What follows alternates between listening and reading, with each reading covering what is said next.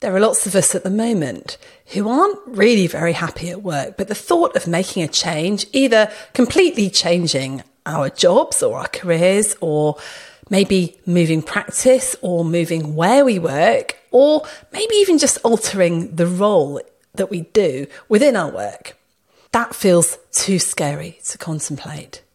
And so many of us just fear the change that might come, and we think, what if? What if it goes wrong? What if I fail? What if it's worse than now? What if? And it keeps us paralysed and we never make the change that we need to. So today I want to talk to you about the one question that I have found really galvanises us to make that change. This is a You Are Not a Frog quick dip, a tiny taster of the kinds of things we talk about on our full podcast episodes. I've chosen today's topic to give you a helpful boost in the time it takes to have a cup of tea, so you can return to whatever else you're up to, feeling energised and inspired. For more tools, tips and insights to help you thrive at work, don't forget to subscribe to You Are Not a Frog wherever you get your podcasts. I did a podcast with Gina Scull a couple of years ago now, I think, about Regrets of the Dying, a book that she wrote in which she'd gone and interviewed a load of people who were probably within the last year of their life. And the regrets that they had were all about things that they didn't do. Very few of them were about things that they did do. And what stopped them? What stopped them making changes? For example, leaving a really bad relationship, moving towns, going travelling, trying to do something different with their lives? Well, it was fear. Mainly fear about what people would think about them. Fear about letting other people down. Fear about doing the wrong thing. And the problem is, we're asking ourselves the wrong question. We're asking, what if? What if this happens? What if that happens? We're not asking ourselves, what if not? What if I don't make the change? What are the consequences going to be there? I want to share an idea with you that was shared with me by my friend and mentor, John Parkin. Now, John wrote the Effort books, and that's his philosophy. He now runs a community called the Super Relaxers, where he teaches people how to be ridiculously relaxed. Now, I was talking to John last year when I was feeling really quite burnt out and thinking, actually, is this a situation I need to deal with urgently, or is it one I can maybe just tolerate and just see how things go? And he made this analogy. So imagine you are on a beach. You're lying on a sun lounger and you're starting to feel a little bit hot, a little bit thirsty and a little bit hungry. And across the other side of a beach is a wonderful ice cream shop. The ice cream shop sells drinks, it sells lovely cool ice creams. And you can imagine if you were able to go and get an ice cream, you'd feel a lot better. The problem is, you're the other side of the beach, you're on a sun lounger and you've forgotten your flip-flops. And in order to get over to that ice cream shop, you've got to walk across the hot sand. You're probably just going to stay stuck on your sun lounger because actually the joy of getting that ice cream probably is not worth the discomfort of walking over the sand. So that motivation of a really great thing isn't quite as strong as the discomfort that it would take to get there. Now, contrast this to maybe lying in bed one night and your house, for some reason, is set on fire. The only way out is a door that's across the other side of the room. You're going to have to walk across a very hot, maybe even burning floor to get to that door. But the door will keep you safe and it will save your life probably. Would you hesitate? No, of course not. You would go straight out of that door. You wouldn't care about the discomfort on your feet at that point because you needed to save your life. You need to get out there. And this is really frustrating, isn't it? It's frustrating that we're not so motivated by the ice cream, that we tend to be much more motivated by the burning embers that we need to run across to get ourselves to safety. So my question is, why doesn't this apply when it comes to our careers, to our work, to our workplaces, to relationships? Why do we fail to see this burning platform, even though we know that's going to motivate us? Well, I think there's a couple of reasons for this. I think, A, we don't actually see that burning platform right in front of us because we are stuck in this very, very short feedback loop.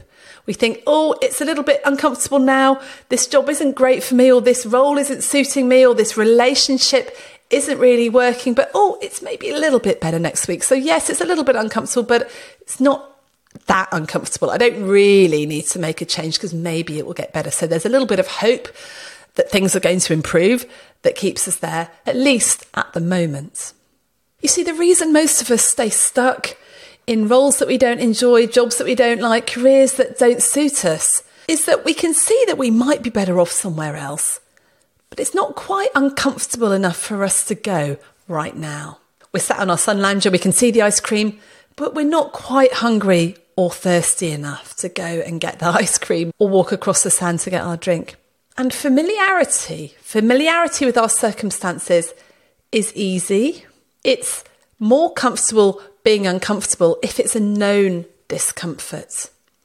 And the imaginary discomfort of what might be there in the future can often just stop us doing anything. So we'd much rather just stay in a position that doesn't really suit us or feels uncomfortable than make a change and risk failure.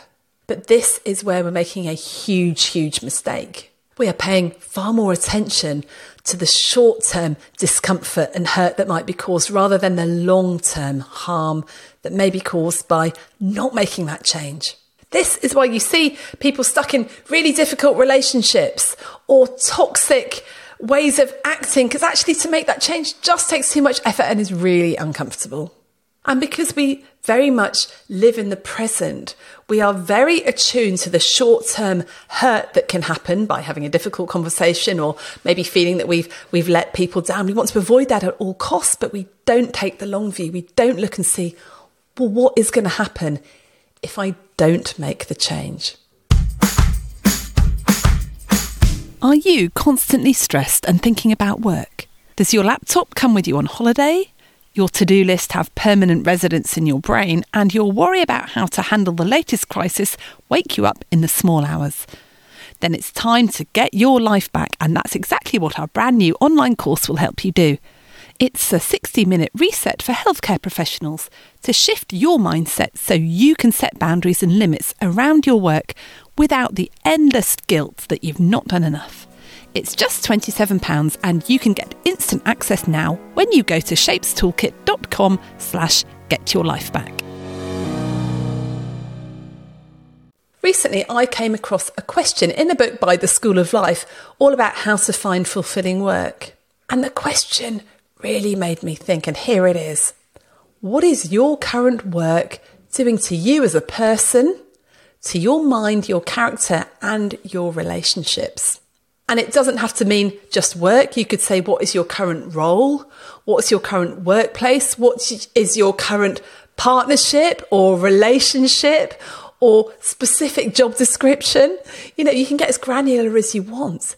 But what is it doing to you as a person? Or your mindset, your character and your relationships? Now, this is the burning platform that would spur me on. Because we've all seen it, haven't we? We've all seen those colleagues that are so ground down by their job, and you can see it in them. You can see they look terrible. They look tired. They haven't been looking after themselves. They are really struggling. They're tearful. They're getting angry quickly. Things just seem to be going wrong for them left, right and centre. And you just want to go to them. What is this job doing to you? But they're in it, and the platform isn't quite hot enough for them to have to make a change.